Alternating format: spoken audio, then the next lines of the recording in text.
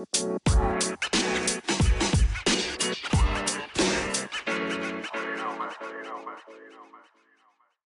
friends, my name is Diana Piquet and I am the host of The Diana Show. I am an adoptive, step, biological, and dog mom of 5. 6 if you include the dog. I'm married to the love of my life, Thomas, and together we're shepherding a 4-year-old girl, 3 teenage girls, and a 19-year-old boy. It is a wild ride. Lots of eye-rolling, door slamming, long conversations late at night, but you know what? Also lots of laughter and tons of joy. I've really reached this place where I just want to chase some fun and learn new things and explore, and I'm just so curious. I just started roller skating again. What's up with that? I'm surrounded by real friends, and I'm just in this good place. But even so, I still struggle with insecurity, worthiness, imposter syndrome, shame, and sometimes fear. So through my podcast, I'm chasing down stories of vulnerability, honesty, and tips and tricks on becoming a better version of a human. And I thank you for joining me on this journey. I'd love to hear from you if you ever want to connect. You can always find me at ms.dianapiquet on Instagram or email me at dianapiquet1@gmail.com. And with that, on with the show.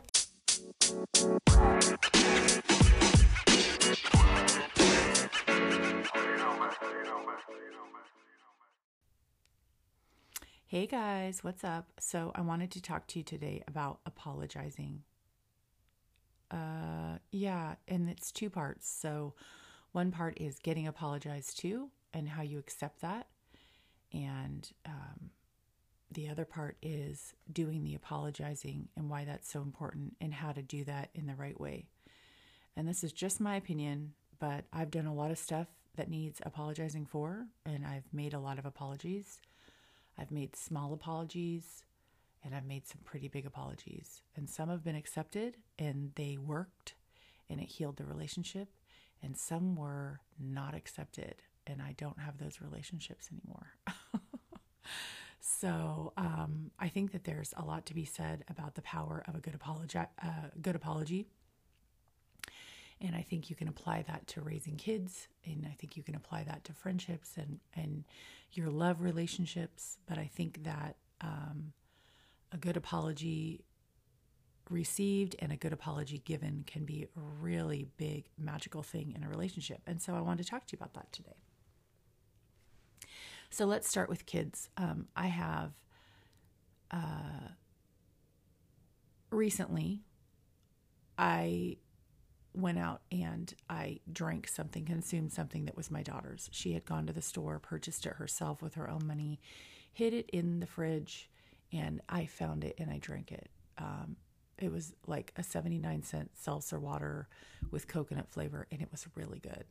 I added this powdered additive vitamin mix stuff that I have, and it totally tasted like a pina colada, and I enjoyed it so much. And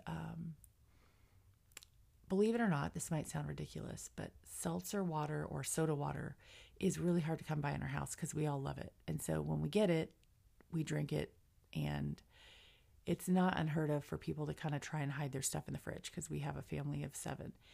And when my daughter came along and said, "Hey mom, have you seen my seltzer water?" I admitted it. And I said, "Yeah, you know what? I drank that. I'm going to pick you up another one today." And she didn't really say much at the time, but that night I got this letter, and the letter was like, I'm really irritated and I feel frustrated that you just went and drank my stuff and then you acted like it was no big deal. I can't imagine if I did that to you, you would have a fit.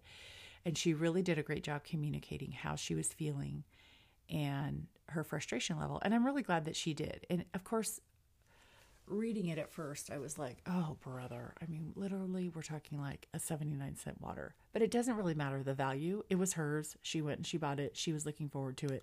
She came home from her shift at work and she was looking forward to it. And it was gone. And that was frustrating to her. So I was so glad that she wrote me the letter, because I think if she would have, I think if she would have said all that to my face, my first reaction might have been not the best. It might have been like, "Are you serious, Scarlett? This is 79 cents. I'll go buy you another one right now. Give me a break. I'll go get you a 6-pack right now." But I was able to read it again, think about it, digest it, and then come up as my best version of my mom self and say, you know what? I, I knocked on her door, and when she answered, I said, "Hey, I got your letter, and I wanted to say I really apologize. Sincerely, I shouldn't have done that. You're absolutely right. I'm glad that you took the time to write me the letter and communicate with me. I love you. You're right. I shouldn't have done that, because if you would have done that to me, it probably would have irked me too. And I know it would have irked me because she has done it to me. And so has every other person in this house, you know. But that's not what she needed to hear. She just needed to hear the apology part. And so that was probably one of the latest examples where I had to apologize to her. And I think that it's really important to normalize as parents that we apologize to our children, because what does that teach them? That teaches them that, you know, the love relationship, the major love relationship that she has right now is with myself and her stepdad, the adults in her life and her family members that she lives with every day. And so being able to have a relationship where it's completely normal to speak up for yourself and say, hey, this is my grievance and this is bothering me. I want to normalize that for her, because when she does have a love relationship or even a roommate relationship or a work relationship later on down the line, I want her to be able to kindly and concisely speak up for herself and say, hey, you know, I feel wronged. Because the opposite of that is to bottle something up and to feel like she just has to carry that, or she's not good enough to demand more for herself, you know, in the workplace. And that's not healthy, or in a love relationship or in a friendship. I want her to be able to speak up and say, hey, you know, this hurt my feelings and this didn't work for me. And because that's clearing, you know, if you give or get, rather, sorry, if you get an apology and you can accept it, it's just this kind of like beautiful thing. I also think apologizing, even when someone doesn't write a letter or doesn't speak up for themselves, recognizing that what you did wasn't the best, is a great idea too. And here's an example of that. Recently we were on a road trip and the kids all ran into McDonald's, and I wasn't going to be eating there, but I came out of the bathroom and was helping them all order. And two of my daughters spoke up and said, we're going to order a 20-piece and share it, of the chicken nuggets or whatever. And I was thinking in my head, they were talking about a 40-piece because the week before they had come home from Knott's Berry Farm with a 40-piece, not been able to eat it all, and it sat in the fridge and I ended up throwing it away. And so I popped off in front of this teenage boy that was checking them out, and I said, don't you think that's a lot of food? In a very condescending, rude, and embarrassing way. And the boy looked embarrassed, and the girls looked mortified that I said that, and then they ordered it anyway, and I walked away and sat down. And then I realized what I had done and how I had made them feel, how I'd probably made that checker feel. They were all, you know, the boy was like 16, the girls are like 15. And I recognized it, and I was like, you know, they finished eating and we were walking back to the car, and I took the two girls, not to the side, but like I just walked alongside them. And I said, hey, you guys, I wanted to say that I'm really sorry. I shouldn't have said that. I'm sure that was embarrassing. And, you know, I explained to them that I was actually thinking about the week before, and but still that was probably, I didn't handle myself the best. And the way the girls accepted the apology was they pretended that they didn't even hear what I said. So when we kind of made the corner to get to the car, they sort of took 2 steps in front of me and just kept walking. And I'm sure that they were like with wide eyes just thinking, oh my God, my mom's such an idiot.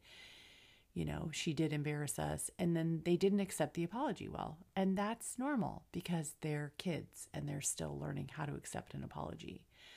And so I think that's another step, is that we have to normalize as parents. We might know how to accept an apology. We might know how to give an apology. But our children are still learning that. So for us to go through the steps and say, hey, you know, I want to say I'm really sorry I missed. You can't expect them to be like an evolved adult that's like, oh, that's okay, Mom. I see where you're coming from. I appreciate your apology. You know, you might not get that from your kids, so you can't necessarily expect it. You'll be disappointed. Another example of this happening, and it's funny that this is all with Scarlett, but I think she'd be okay with me sharing this. I'll let her listen to this before I publish it. But most recently, she had her cousin visit for a month, and they're like best of friends and cousins from Northern California. And so they had like bucket lists of things they were going to do. They got Knott's Berry Farm passes. They, wanted to go shopping here and do this, that, and there, the other there. And they just had lots and lots of plans, right? Well, I ran them all over Hell's Half Acre. I mean, that totally sounds like a country saying, but it's true. I ran them all over the place. Every morning they'd wake up with some new idea. Oh, can we go hang out at the neighbor's house? Can you call the neighbor and see if we can hang by her pool all day? Can you take us to Target? Could you give us a ride out to the mall? Like they had something new they wanted to do every day. And I did it because I wanted them to have this opportunity while they were together and make these memories, because it's precious time, right? So I was all in. Well, the last night that they were here, they piped up while we were all over at the neighbor's pool and said, hey, tomorrow's the last day here. We've been really wanting to go to LA to the outlet jewelry mart area. Would you take us? And I said, yeah, I will. I would love to do that. And I have to take the baby too. But yeah, I would love that. That would be super fun. And I was excited because it's an area that I know well. And I know there's tons of stuff that they would love there that's affordable. Well, that night, I'm putting the baby to bed. Of course, it's another long summer day, and it's like 9:30 or 10. No, it was like 10 at night. I'm laying in bed. The baby had just fallen asleep. She's cuddling with me. And Scarlett came in and starts insisting that I find her an extension cord because she wants to do her nails. And we don't allow them to do nails in the house anymore because we've had some pretty major messes. So she's going to have to do it in the garage, but she needs an extension cord. And I said, I don't know. I think there's one out in the garage. Well, I need one, Mom. And she starts getting really, really like mouthy with me. And so I kindly got up and went into her room in front of her cousin. And I said, listen, I have run you all over the place. I am tired. And at 10 o'clock at night, I really don't think that you should be demanding of me. So I'm stating how I feel, and I'm right. I mean, I definitely have put out effort for them, and they shouldn't be demanding that of me at 10 o'clock at night. I'm tired. It's not happening. Well, she proceeds to keep coming back at me and eventually says, well, if it's so hard, then don't even bother taking us shopping tomorrow. And I said, okay, I won't, which was disappointing because I was excited about taking my niece. I was excited about taking my daughter. I was excited about them having this experience together. I know they would have loved it. But I said, okay, I won't. And I said, I just want to go down on record as saying that you did this to yourself and to your cousin. And I left the room. Well, I went to sleep and I felt fine. I slept fine. The next morning, my niece came down and said, Aunt Diana, is there any way you would take us? And I said, honey, no, I'm sorry. When your cousin's behaving like that, I can't. I can't. That's just the way it is. So I was hurt. I was upset. I was frustrated to the extent that you are, because teenagers are teenagers and, they're going to behave the way they do sometimes. But eventually my daughter came outside while I was sitting alone, and she said, Mom, I'm really sorry that I treated you that way. I know I was wrong, and I'm really sorry. And immediately, because I'm an evolved adult, I said, thank you for that. And I think that it's really important when the child is evolving and is becoming evolved enough to admit she's wrong, and when she does apologize, which is such a cool thing that she can do that at 15, for me not to say, well, I wish you wouldn't have done that because you ruined your day, you ruined your cousin's day, or, I wish you would have thought more about that, because you really hurt my feelings. It's important for me to just say, thank you for apologizing. It really means a lot to me. Thank you. And leave it alone, because it's good enough. She's a human being. She's going to make mistakes. And if she's cool enough and evolved enough to apologize, accept it, take it. I also want to say that there's been times in my life where I've made mistakes or hurt someone's feelings and realized it and have apologized. And it brings myself and that friend or myself and that relationship closer. I know that's one of the safest things I feel like about my relationship with my husband, is that I feel like he is so approachable. And if I need to talk about something, I know that he'll hear me out, and that if we come to a place and he feels like he's hurt me in any way, he's always up for apologizing. And conversely, when I know I need to apologize, I've been bitchy or I've been grumpy, and this happens a lot. I know I can go to him and say, hey, I feel like I fell short. I feel like I hurt you. And I want to say I'm sorry. And I feel safe in doing that because it's not going to be dragged out. He's not going to run me over the coals or make me feel like I'm stupid or I made that mistake again or I was bitchy this month again or whatever. He just accepts it and he says, hey, thanks for apologizing. That really means a lot to me. And so it makes apologizing safe. And I love that about our relationship. And I have some friendships that are like that too, where apologizing is normal, natural, easy, and happens on a regular basis.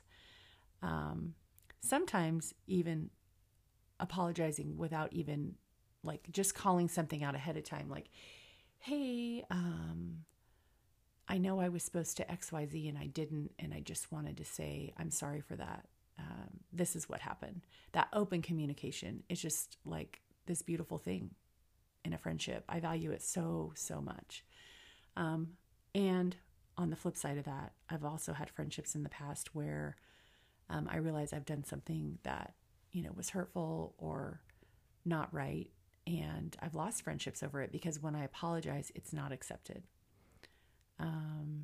Either there's so much anger coming out of that person and they just can't accept the apology, or they apparently don't accept the apology because they just don't take my calls anymore. That's happened to me too. So if you've gone through that, you're not alone. It does happen. And I think if you're coming at a situation, you're coming with an honest, open, loving, relationship repairing apology for something that you've done. And it's not something that you're repeating over and over again. You're just being shitty over and over again. But if you're really there to apologize and repair the relationship and it doesn't get accepted, that's normal too. Unfortunately, that happens in life. So anyway, I